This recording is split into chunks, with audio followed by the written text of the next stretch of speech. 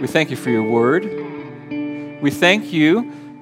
The promise is that everything you've written is God-breathed, that every part of the Scriptures are profitable and useful for teaching, for instruction in righteousness, that people of God would be thoroughly equipped for every good work. And we ask that that's what happens in our lives today as we read and contemplate the great story of the Exodus, that great work you did in establishing the nation of Israel as the people of God, your treasured possession. Speak to us for our lives today, we pray.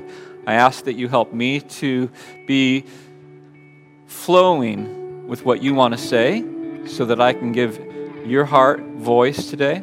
I pray for each of us to be able to hear what you want us to hear.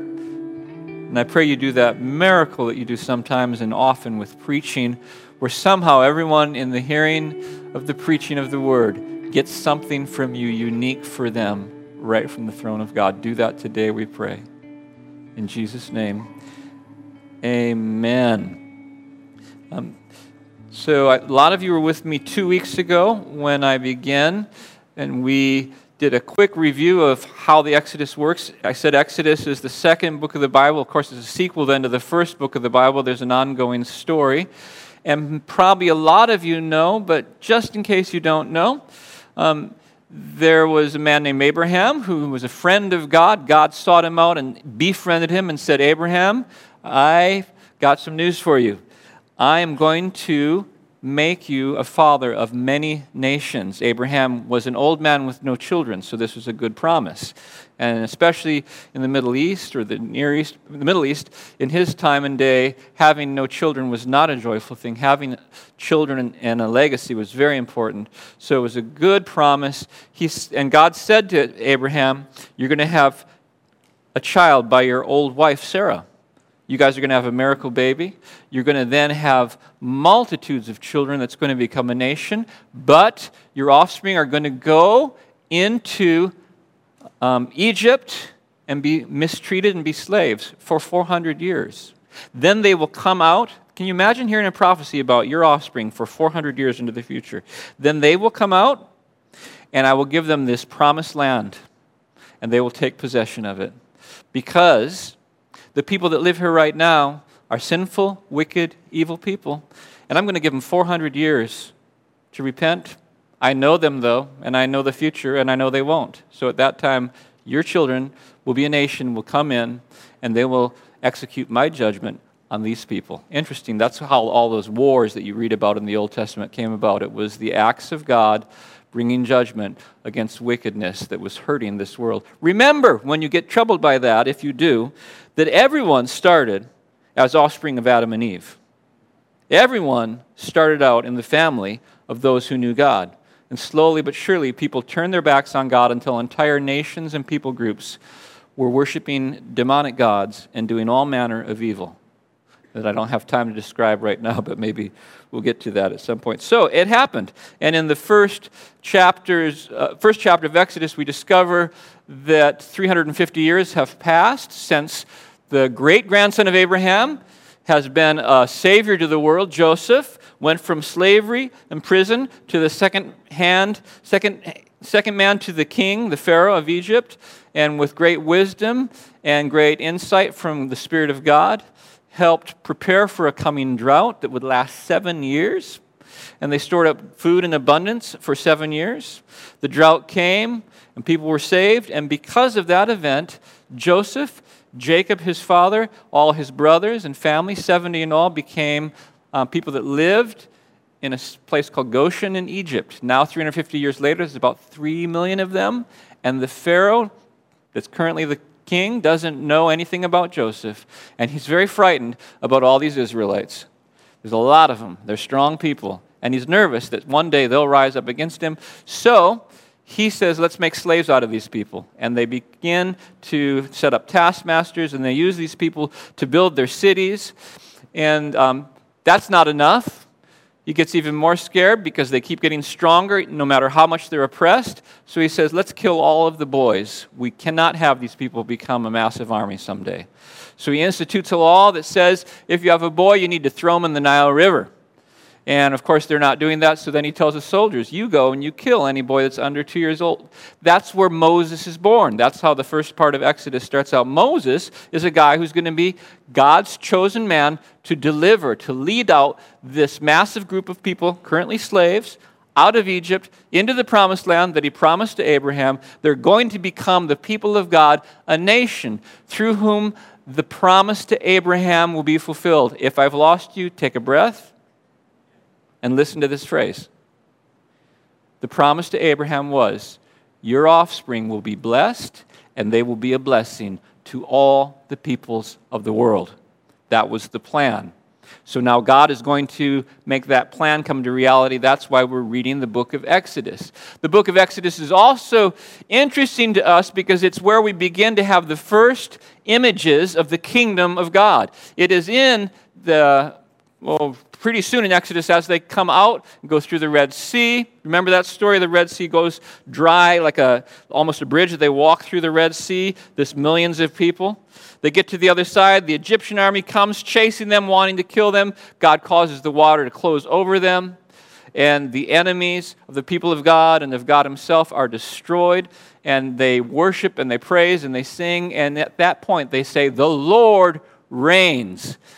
Forever and ever, he shall reign, in this language of the kingdom of God, a king who reigns, a king who comes in judgment against the oppressor to set the people free, begins to be established. And of course, in our time, we know the story of Jesus, who comes saying the kingdom of God is here, and he, the king, comes at war against the oppressor, Satan himself, the one behind all of oppression, and defeats him at the cross. And the kingdom of God is established and is being established. And that's what the New Testament is all about. Therefore, what we're reading here is applicable to that. And what we're hoping to discover is principles for our lives, understanding of who God is, how he works, and how we respond by reading these ancient stories. You with me? Okay, that's where we're going. So, Exodus 2:23, during that long period, I didn't say enough. Moses is 40 years old now. He's grown up. Yeah, I have to back up just a little bit. So they're going to kill the babies. The mother of Moses takes her little baby Moses, puts him in a little ark that she's woven together, a basket, and puts it in the very Nile River that was meant to destroy the babies, and it becomes not his vehicle of destruction, but his vehicle of salvation. And she puts the baby in this ark, goes out into the River Nile. The daughter of the king is bathing, sees the baby, collects him, falls in love with him, and adopts him, and he becomes a prince in Egypt. He grows up, and about 40 years later, starts to take matters into his own hand when he sees Egyptian taskmasters abusing Israelites, his own people. He steps in and murders an Egyptian taskmaster. It's discovered, and he has fear that Pharaoh is now going to kill him, so he runs to the desert for safety. In the desert, he meets a guy named Jethro and his daughters and marries one of them and becomes a shepherd working for his father-in-law. And that's where we start in this chapter. It's 40 years later. Moses is an old man. And I'm calling this section Preparation in the Desert. During that long period, the king of Egypt died. The Israelites groaned in their slavery and cried out, and their cry for help because of their slavery went up to God. God heard their groaning, and he remembered his covenant with Abraham and Isaac and with Jacob. God remembers. So God looked on the Israelites and was concerned about them. God is concerned about the suffering of people. Now Moses was tending the flock of Jethro, his father-in-law, the priest of Midian, and he led the flock to the far side of the desert, and he came to Horeb, the mountain of God. And just note that it's 40 years. Moses has been far from being a deliverer. He's a shepherd, and he doesn't even have his own sheep. He's working for his father-in-law because he can't even get a job on his own. He's not in a great place. Can you imagine that? Can you picture that? He's far from the promise.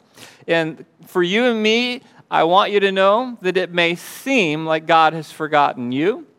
It may seem that God has forgotten his promises. It may seem that God has forgotten his call. If that's the case, know two things. One, you're probably in a desert place. And two, God has not forgotten.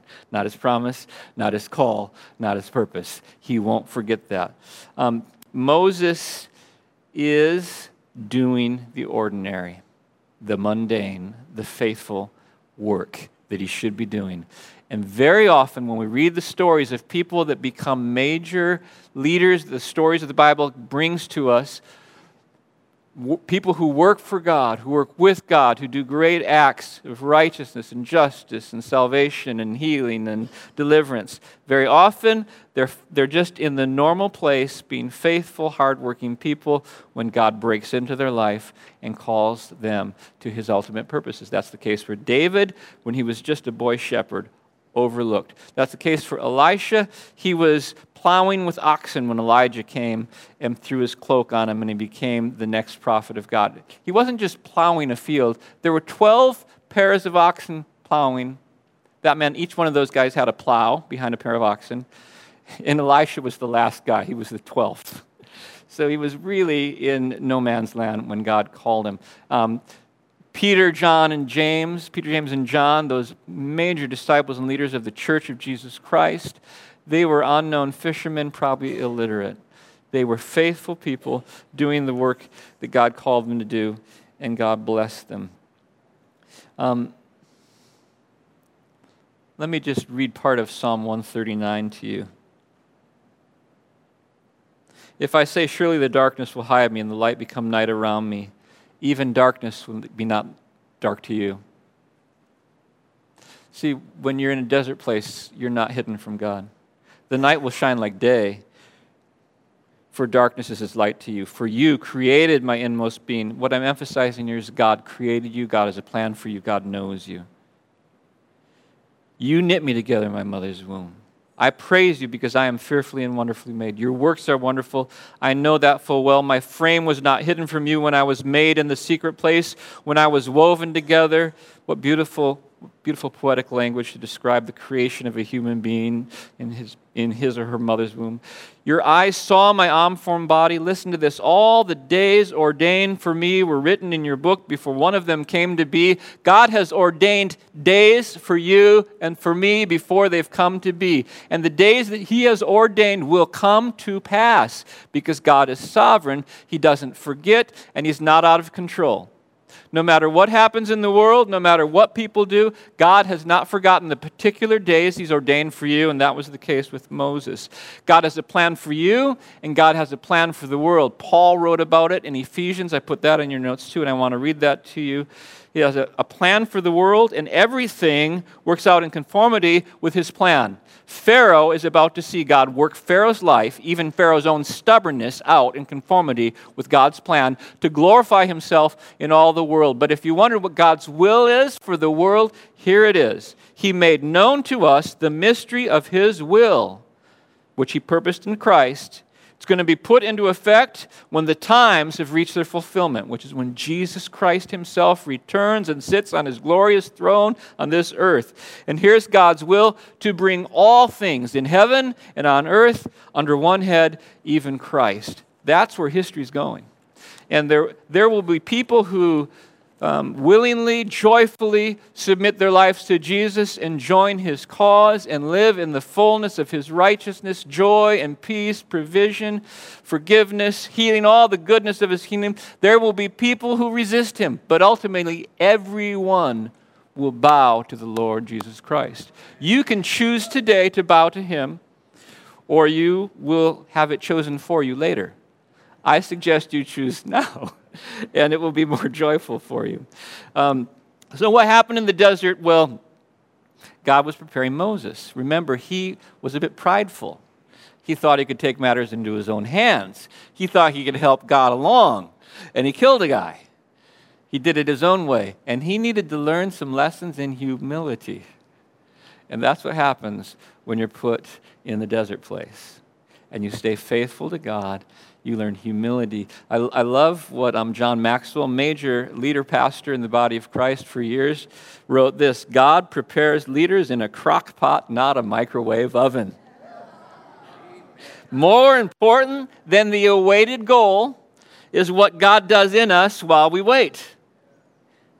More important, what's going to happen with Moses, what Moses is going to do, is what God did in Moses during the desert. He's preparing him to be the deliverer. Waiting deepens and matures us, levels our perspectives, and broadens our understanding. Have anyone experienced that? When some of you know the story, but I'll just say it briefly. When I was 14 or 15 years old, at that time of life, it was time to decide what will you do for a career, or think about it at least, make a decision what you'll do in college and all that. And I was a kid who loved the church, I loved Jesus, I loved worship, and I thought that I'd probably like to be a pastor.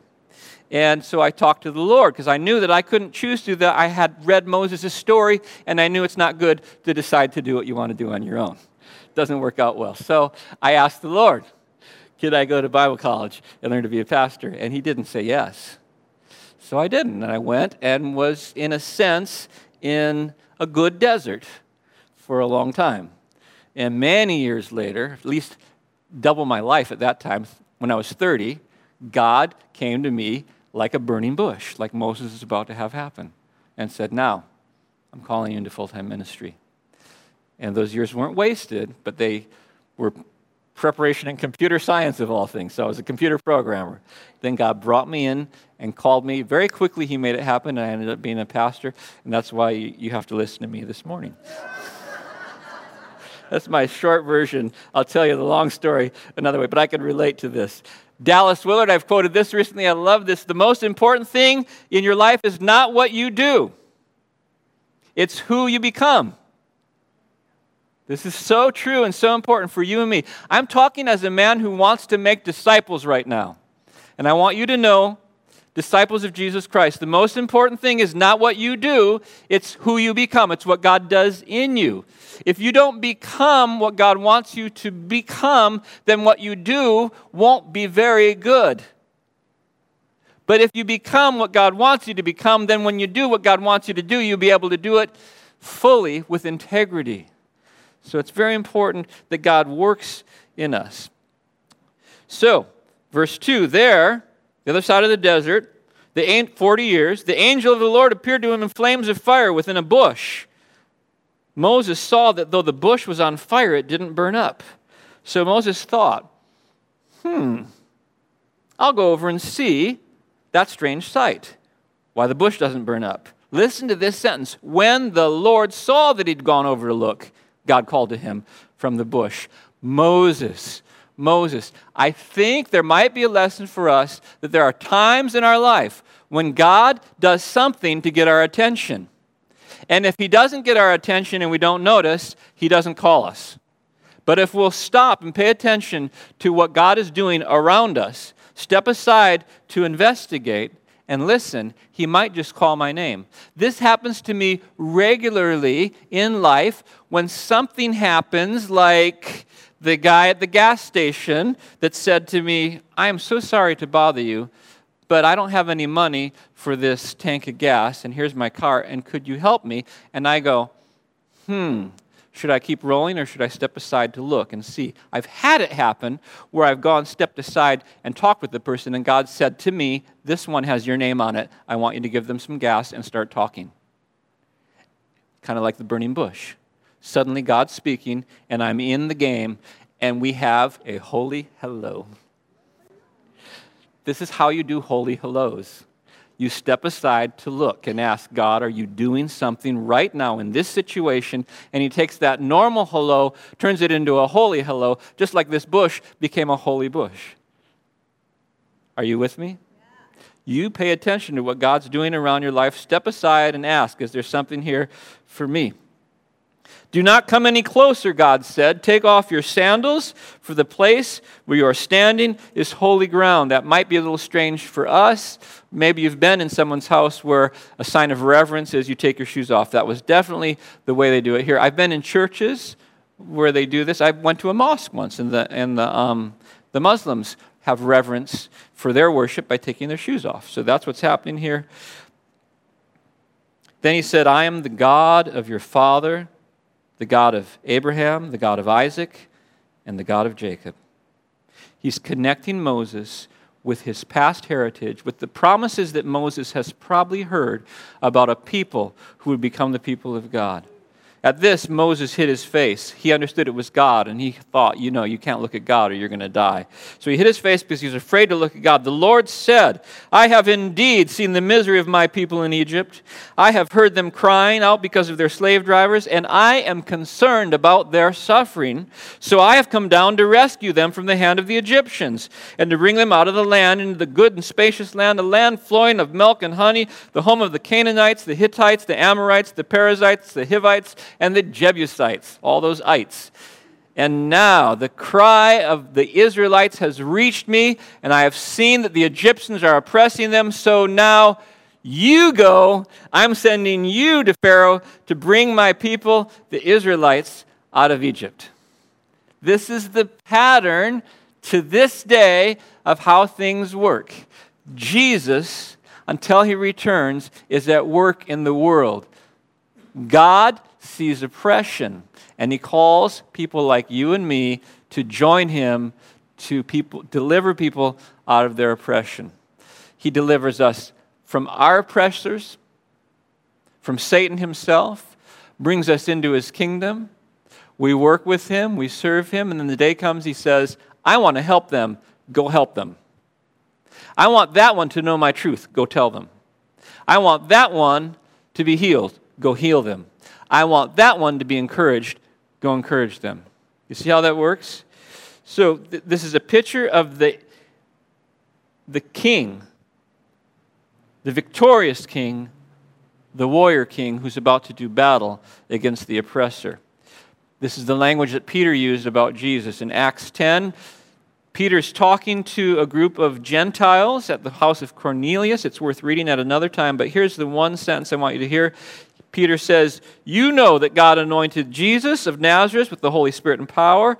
Then Jesus went about doing good and healing all who were oppressed by the devil, for God was with him. Did you follow me there?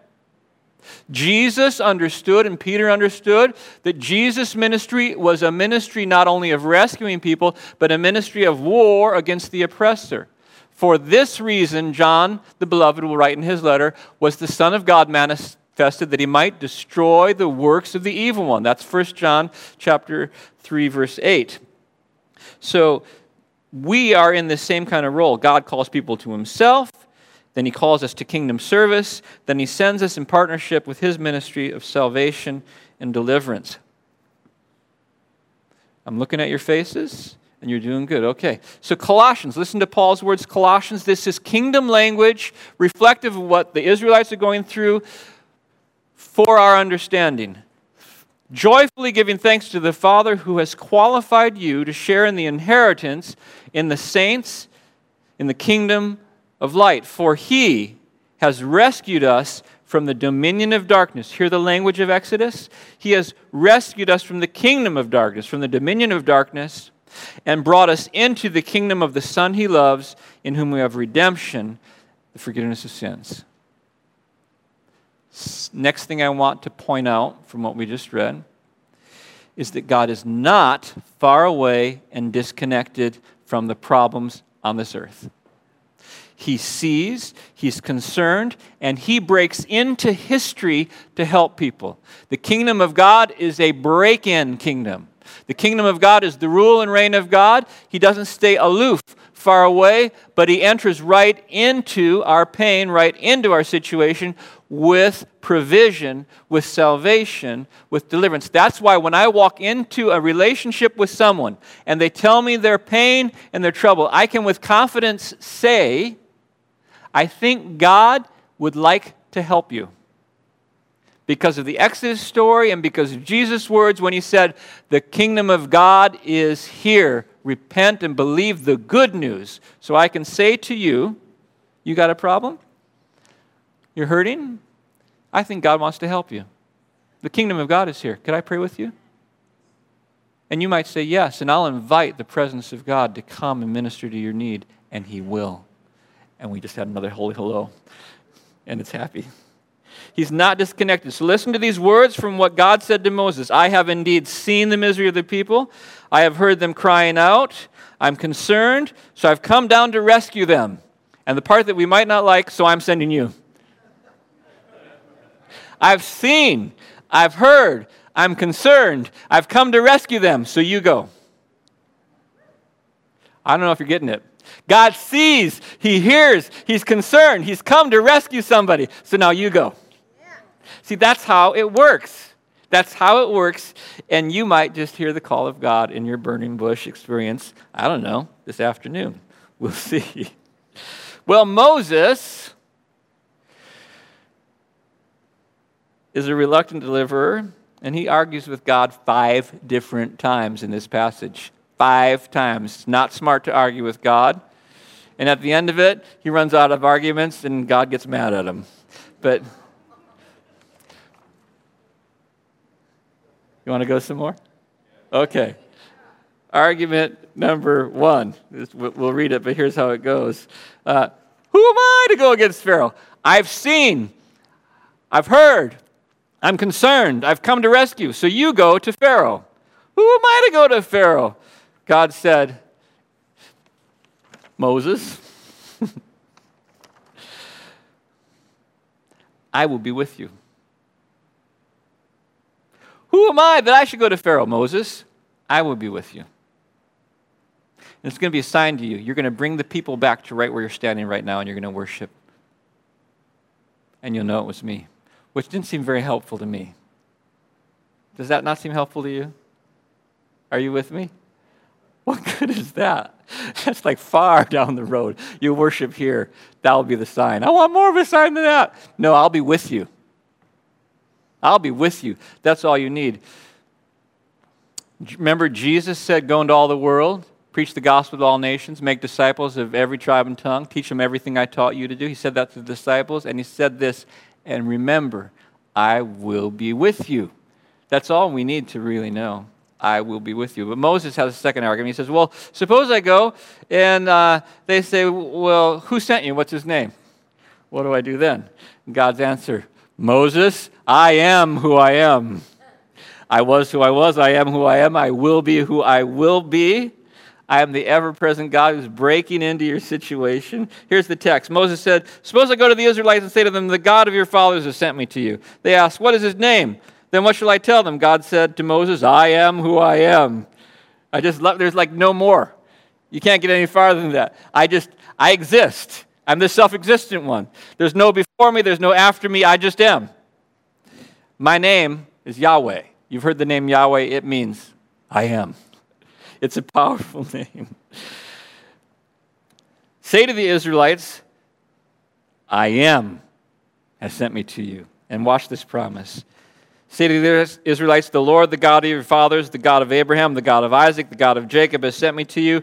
This is my name forever, the name by which I am to be remembered from generation to generation.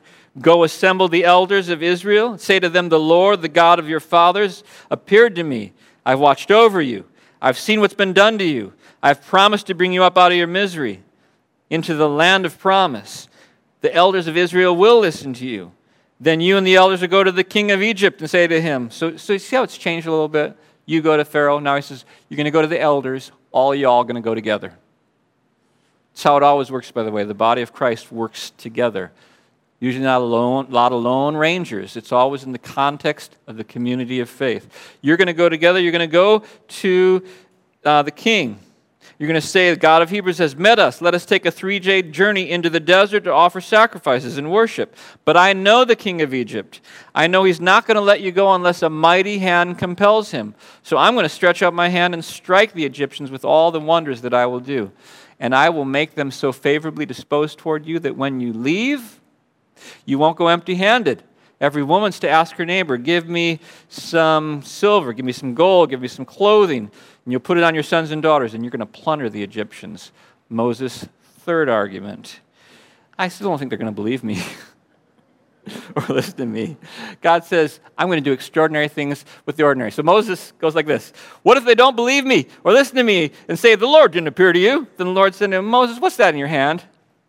He said, oh, this is my shepherd's staff. He said, throw it on the ground. Do you know the story? What's going to happen next? He throws it on the ground, it turns to a mistake, and Moses goes, and runs away. So it went down. The Lord then said this, Moses, reach out and take that snake by the tail. I wouldn't have done it unless God was talking, and God was. So Moses reached out and took a hold of the snake and turned back into a staff in his hand. What did the snake mean to the Egyptians? Can you picture Pharaoh's rod with that cobra head on it? It was a sign of authority. He's going to take their very sign of authority and wield the authority of God against the Egyptians. That's what's going on there. The Lord said, this is so that they may believe that the Lord, the God of the fathers, the God of Abraham, the God of Isaac, the God of Jacob, has appeared to you. Then the Lord said, Moses, take your hand, put it inside your cloak. So Moses did. And when he took it out, it was leprous like snow. And the Lord said, put your hand back inside your cloak. So Moses did. And when he pulled it out, it was restored. The Lord said, if they don't believe the snake thing, they're going to like the hand thing.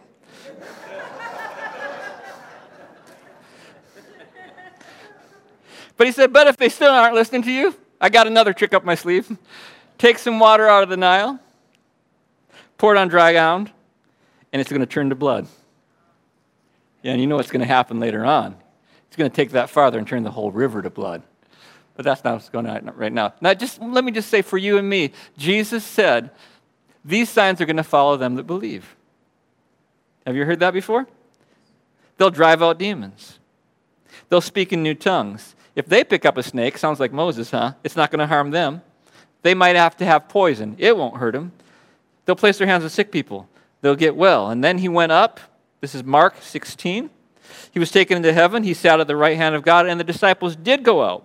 And they did preach everywhere, and the Lord did work with them and confirm his word with signs that accompanied it. We're just like this story. So Moses is like, okay, well, those signs are good, but you know what, God? I'm not a very good speaker. Please don't make me go. And God says, okay, here's how it goes down. Oh, Lord, I've never been eloquent, neither in the past nor since you've spoken to me. I am slow of speech and tongue. The Lord said, who gave man his mouth? Who makes him deaf or mute? Who gives sight or makes him blind? It is I, the I am who I am. Moses, do you know who you're talking to? I will go and speak, and I will teach you what to say. Remember, Jesus said, when you are arrested, don't even worry about what you're going to say, because I'll speak through you, and my Spirit will speak through you. Well, Moses has a fifth argument. He goes, basically, I'm out of excuses, but I still don't want to go. Could you please send someone else? Moses said, oh, Lord, please send someone else to do it. That's chapter 4, verse 13. Well, I believe we're going to get through the whole thing. Can you believe this? The Lord's anger burned against Moses. What are you learning? When the Lord asks you to go, just answer the first time, go like this. Yes, Lord. Don't argue with the Lord. Guess who wins when you argue with the Lord? The Lord. Guess whose purposes always get accomplished? The Lord. His will is done. He is the sovereign Lord. He works all things together according to the purpose of his will. And it's so much more enjoyable to go walking and standing rather than being drugged by your feet into the purposes of God. I recommend you just say yes. Moses ended up going. So the Lord's anger burned against Moses. He said, well, what about your brother Aaron the Levite? I know he can speak well. He's already on his way to meet you, by the way. And his heart's going to be glad when he sees you. You just tell him and put words in his mouth. I'll help both of you speak, teach you what to do. He'll speak to the people for you, and it will be as if he were your mouth and as if you were like God telling him what to say, like I'm trying to do with you right now. But take the staff. Don't forget your staff, Moses. Take the staff in your hand, because you're going to do some miraculous signs with that staff. And, man, it's going to be a traveling works and wonders and signs show with this staff. I mean, it's going to be great to watch. If you don't know this story, you might want to read Exodus, or go rent the movie The Prince of Egypt. Or if you're old school and you don't mind 1950s acting, go rent The Ten Commandments with Charlton Heston as Moses, because it's kind of cheesy, but it's still really good. It's 1950s. Final word. Why don't you stand up, and as you're standing up, listen to this. God is accomplishing his purposes for the world. He's calling ordinary people to partner with him, all the while graciously caring for individuals in their suffering and in their hurt and in their oppression.